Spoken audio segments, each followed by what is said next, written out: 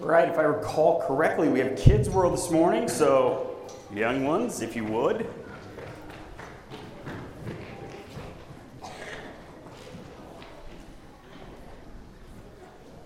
You know, they just don't appreciate that level of enthusiasm and energy.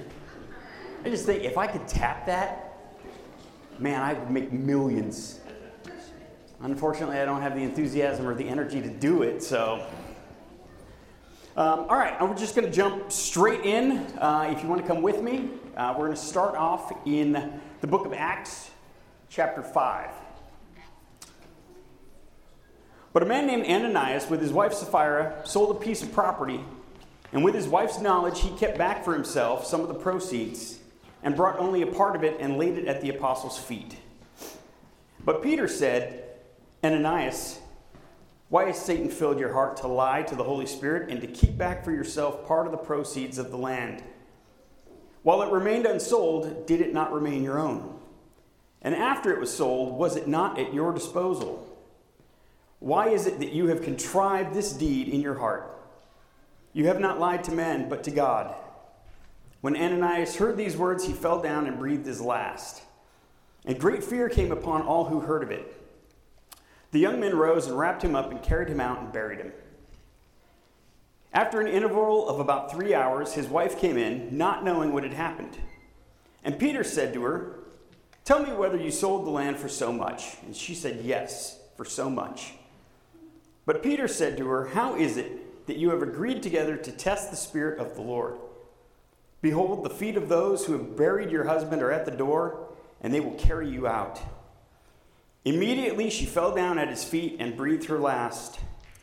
When the young men came in, they found her dead. And they carried her out and buried her beside her husband. And great fear came upon the whole church and upon all who heard these things. A bunch of you just freaked out. And in your mind... certainly not out loud, because heaven forbid, but in your mind you went, "Oh man, he's going to talk about money." Sort of. Trust me, money is not something we enjoy preaching about. It's not something we talk about a lot. We talk about it far less than the Bible talks about it. But yes, while the story seems to be about money, it's about something much larger. Because see, the issue is not that Ananias and Sapphira had all this money and they didn't give all of it to God. It's that they claimed to give all of it. They withheld on God.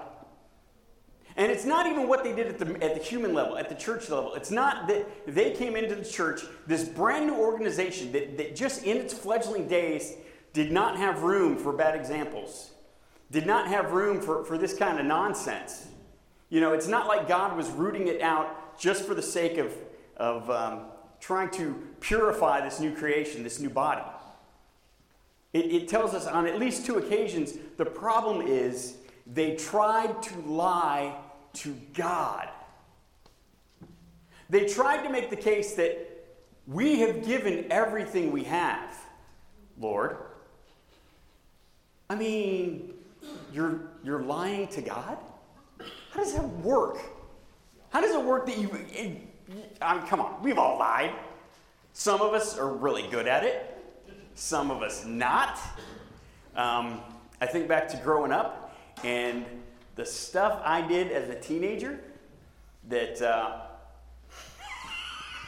the stuff I did as a teenager. My brother, on the other hand, couldn't look wrong and get away with it. I mean, literally, there was an occasion where he had borrowed his parents' car, and he's clear over the other side. He's like out in Muldoon. I don't know why. He's out in Muldoon. He's letting a friend drive his car. They're goofing off. They're being stupid. My parents pull up next to him at an intersection. These are the kind of people who can't get away with things. But when you're dealing with God, what in your right mind makes you think, I can put this one over on God? And that's the problem. They were withholding from God. They were trying to make the case, God, I have given you everything I have to give, and there's nothing left. And how many times do we do the same thing? Now, yeah, a little bit, it's about money. Because that's what the story was. And, sometimes we don't subscribe here to the biblical tithe, the specific 10%. Because quite honestly, for some of you, 10% is just undoable. That would just be wrong and cruel to insist on 10%. For other people, 10% is like, dude, come on, man. You drop 20% on a waitress at Outback. Yikes. I went for steak place and I had Roadhouse and Outback and...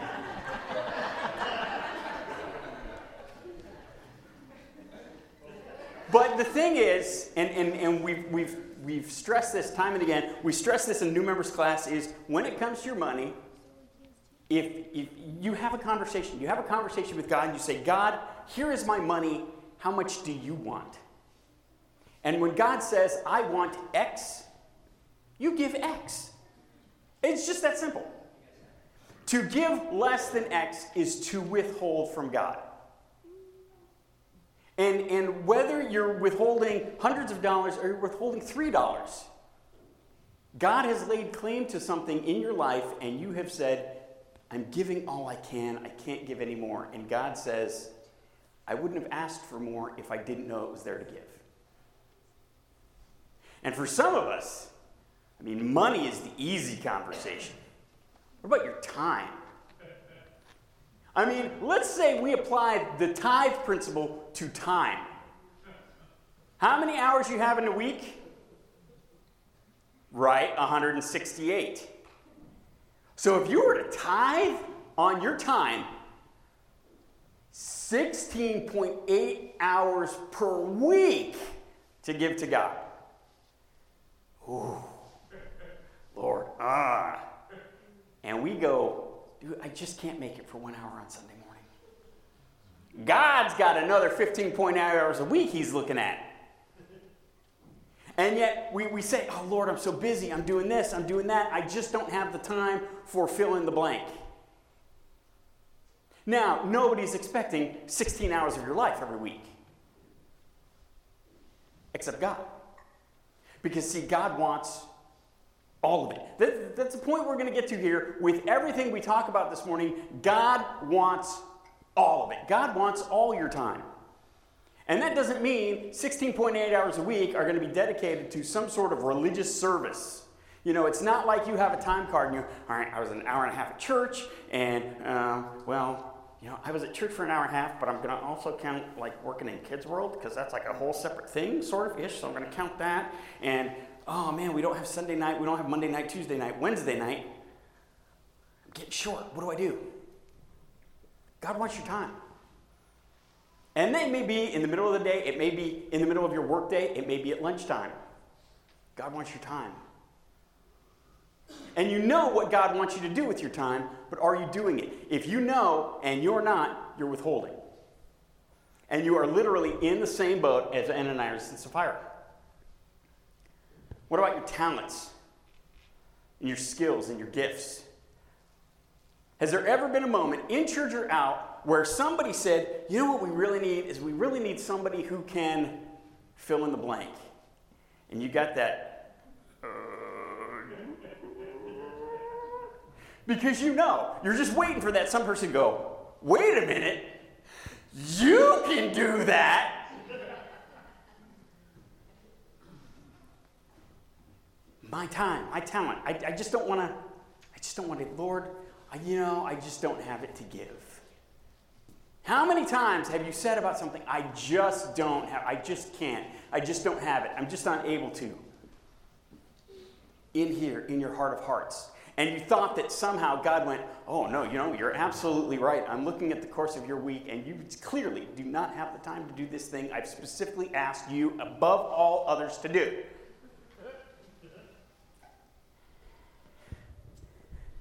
And that seems easy. But there's other stuff. There's other places where we withhold. And this is where it gets this is where it gets personal. This is where we're like, Lord, you have no claim to this. What about your past? What in your past are you holding on to that God has laid claim to? God has said, give me this thing. And you have said, no. Maybe it's a hurt. Maybe it's pain you're bearing from the past. Maybe it's the memory of something that was done to you or something you did.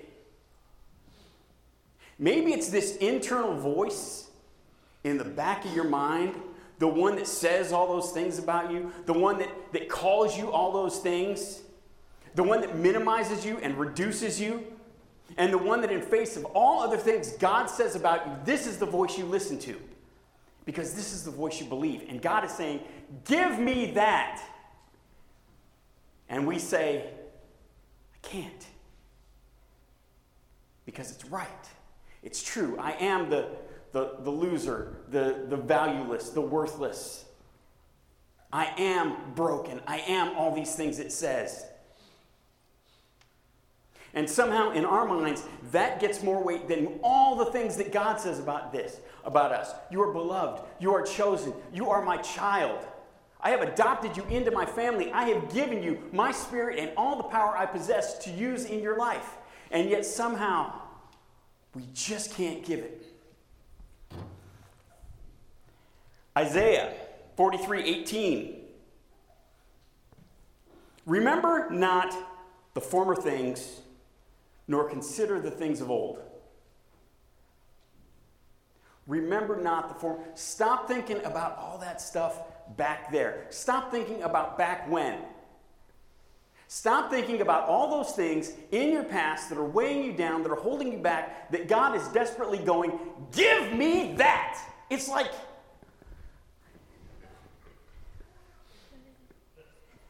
this shtick that Bill Cosby used to do. I know, I don't want to go too loud, but it just hit me. This thing where like the baby gets into the kitchen and gets a cookie. And you're like, give me that cookie. And all of a sudden, this little child, toddler, has the reflexes of a ninja. And you're like, give, and the kid's, give me that cookie. No, give it. And it's funny, but God is doing the exact same thing with you. Every time there's something in your past that holds you down, that keeps you back, that holds you back, God is going, would you just give it to me? If you give it to me, I'll give you something better. And it's true. If you give it to him, he will give you something better. But we withhold it. My whole life, I place in your hands, except for the small list I have over here, you can't have that. And we withhold.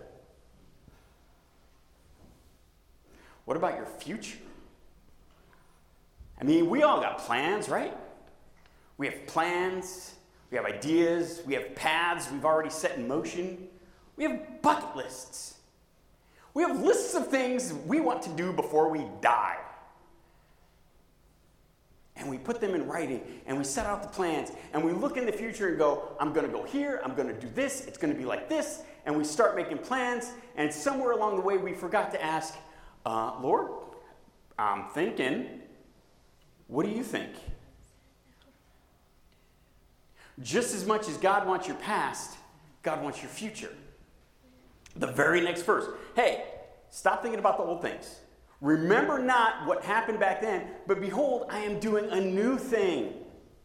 Now it springs forth. Do you not perceive it? I will make a way in the wilderness and rivers in the desert. And I'm coming up with new plans. I'm coming up with new ideas. I've got such great stuff in store for you in the future. And you're holding on to your... And in the larger scheme of things, if we could view life the way God views life, God's already seen it. And God's going, you want this? I've got this. I've got the Price is Right showcase over here, and you want this thing from the dollar store.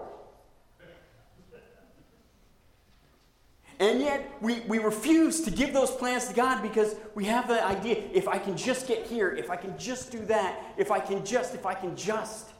And we hold on to those things, and we withhold from God. What would life be like if we just came to the point where we said, Lord, it's all yours. Wherever I'm going, it's all yours. Wherever you want me to be, it's all yours. Just point me in the right direction, and I'll go. You look at the disciples, at the figures in the New Testament, and all the things that came after Jesus left. Jesus went to prepare a new place, and all the things those that were left behind did. And all the stuff they went through. And somehow maybe we're a little afraid that if I turn my life, if I turn my future over to God, it's going to go like he's going to send me places I don't want to go, and I'm going to have to do things I don't want to do, and I'm going to get out of my comfort zone, and it's going to be icky. Maybe. I'm not going to say it's not. I'm going to say, it's 50-50. 70-30. There's going to be icky in there. And yet, if you go back to those same figures, to a Paul, to a Peter, to a Thomas, to a John, and ask them, don't you wish you did something different? Don't you wish you'd kind of gone your own way? Not one of them would say yes, because what God had in store for them was greater than what they could construct on their own. And the same is true for you today. So just as much as you can't withhold the past, you can't withhold your future. And one more. And this is where it gets icky. Forgiveness. Where in your heart of hearts are you withholding forgiveness? Maybe there's a grudge you've been carrying for 20 years, 30 years. Maybe it's against a friend or a brother or your parents. Maybe it's against some other loved one. Maybe it's something they did that was so egregious you just absolutely cannot forgive it. And it's not that you cannot forgive it, it's that you refuse. I will not forgive this thing. So you withhold that forgiveness. And it seems like in withholding forgiveness, that's between you and the other person. That's between me and them. That's got nothing to do with God.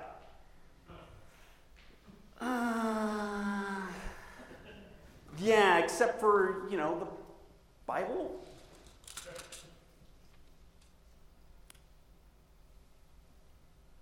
For if you forgive others their trespasses, your heavenly Father will also forgive you. Your willingness, your ability to forgive others is directly connected to God forgiving you what you've done. If you do not forgive others their trespasses, neither will your Father forgive your trespasses. And folks, that's in red. This is not some opinion that Paul had that was culturally relevant. This is Jesus, which means everyone, everywhere, always. And maybe the forgiveness you refuse to give is not for another person. Maybe it's for yourself. Maybe you look back to that past. You look back to those things that you're withholding from God because there's something back there that is so horrible. You just simply, I can't forgive myself for that thing. I can't forgive myself for what I did. I can't forgive myself for who I was.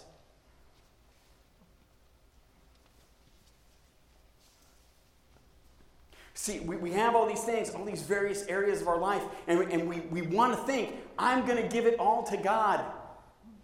Except for just these couple of things, and it's going to be okay. But it's not. It doesn't work like that. God wants totality. God wants everything. And just because God asks for everything doesn't mean he's going to keep everything. God is good that way. Whatever God asks of you, whatever you give to him, he is going to give back in multitudes. And let me be clear, I am not talking about money. I am not talking about stuff. I have no idea what God wants to pour out into your life. The sad, awful truth is there are some of us who are going to be broke until the day we die. And we will be blessed to the heavens in the midst of it. But we have to give God everything. See, when we take our resources and we withhold resources, we are cutting ourselves off from the blessing of being able to work with God, to be able to participate in God's kingdom with Him, in partnership, together. When God asks for your treasure, your time, your talent, your gifts, God is saying, hey, I'm working on this thing over here, and I would love for you to come work on it with me. To work in partnership, hand in hand with God. What could be more blessing filled than that? And conversely, when we look at the past, when we look at the future, when we look at forgiveness, and we withhold those, and we keep those back, they are weights that we have bound to ourselves, that we are carrying through life. We have chosen to take curses upon ourselves rather than turn them over to God. God's like, I want your hurts. I want your pain. I want those horrible things you did. I want those horrible voices in your head. I want to take it all away from you and replace it with something better. And when we refuse, we travel through this world with an ungodly weight we were never meant to take. So I ask you this morning, what are you withholding? Because you are. Somewhere, something, every single one of us is holding something back. And when we do, we cut ourselves off from what God is trying to do in our lives. So here's what I want to do. I'm going to ask Tracy to come up, do a little tinkling of the piano, do a couple of verses of I Surrender All. And while he's doing that, I want you to think about don't think about it, ask. God, what am I holding back from you? And it's a scary proposition because when you ask a question like that, God is going to answer you. And you're going to feel bad, and you're going to feel icky, and you're going to feel guilty, and you're going to feel shame, and good. Because maybe that's the thing that will finally motivate you to go, I just don't want it anymore. There was a moment when Peter and Jesus are sitting out front of the temple and they're watching people coming and giving their gifts. And again, it seems like a money story, but it's about so much more. And people are coming by and they're dropping off their gifts to the temple and they're dropping off their offerings. And Jesus, Peter, and he's smacking Peter because Peter's being stupid like Peter tended to be. He goes, look at this. Look at that woman. And a small, fragile, frail little old lady walks by, and she drops in the most meager of coins. And and I gotta think, at least in my mind, the Jesus I know, he got verklempt. He teared up. He had tears in his eyes, and he had that manly, the Adam's apple bob. He's like, she just gave everything she had, which is so much more than everybody else gave. It's what Jesus wants from you this morning. Give it all. So for the next couple minutes, ask, Father, what am I holding back? What do I need to give? He'll tell you. And then when the singing starts, don't just sing it. We just did this song last week, and probably none of what I'm talking about this morning even dawned on you. You probably sang the song, I Surrender All, in good conscience, with full belief you had surrendered all. But now I want you to think about it this morning, and don't just sing the song because everybody else is singing the song. I want you to sing the song as a prayer. If you reach a point this morning where you are well and truly ready to give everything, then join in that singing. But don't just sing it for those around you. Sing it as a prayer to God, as a prayer of offering and a prayer of thanks.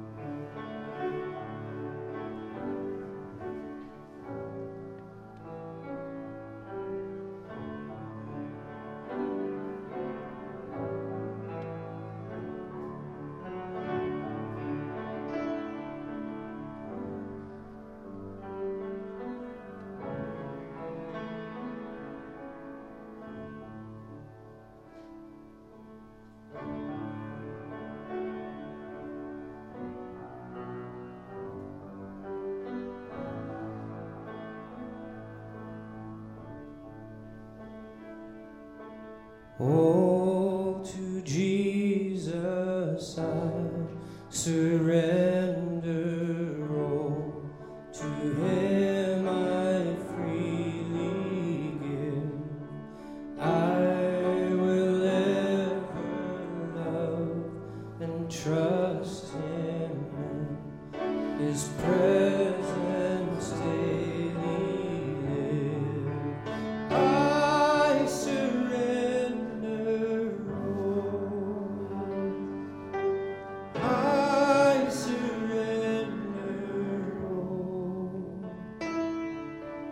Oh, to Thee, my blessed Savior, I surrender all. Humbly at His feet. Oh, to Jesus I surrender.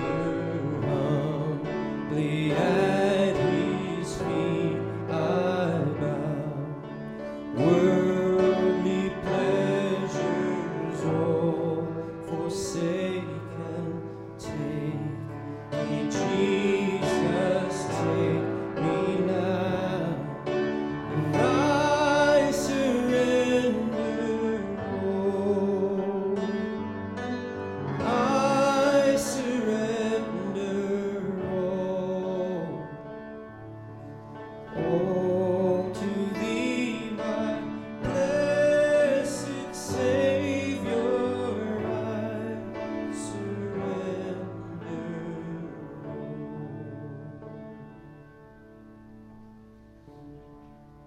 Would you bow with me as we close in prayer? Lord, thank you for this beautiful day. Thank you for your word. Thank you for your goodness and your mercy and your grace.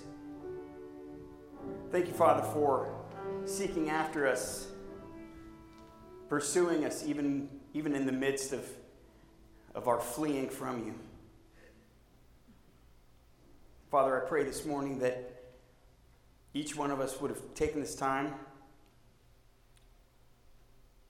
to reach out to you and to truly seek from you what it is we're withholding, what it is you lay claim to, and what it is we need to offer up.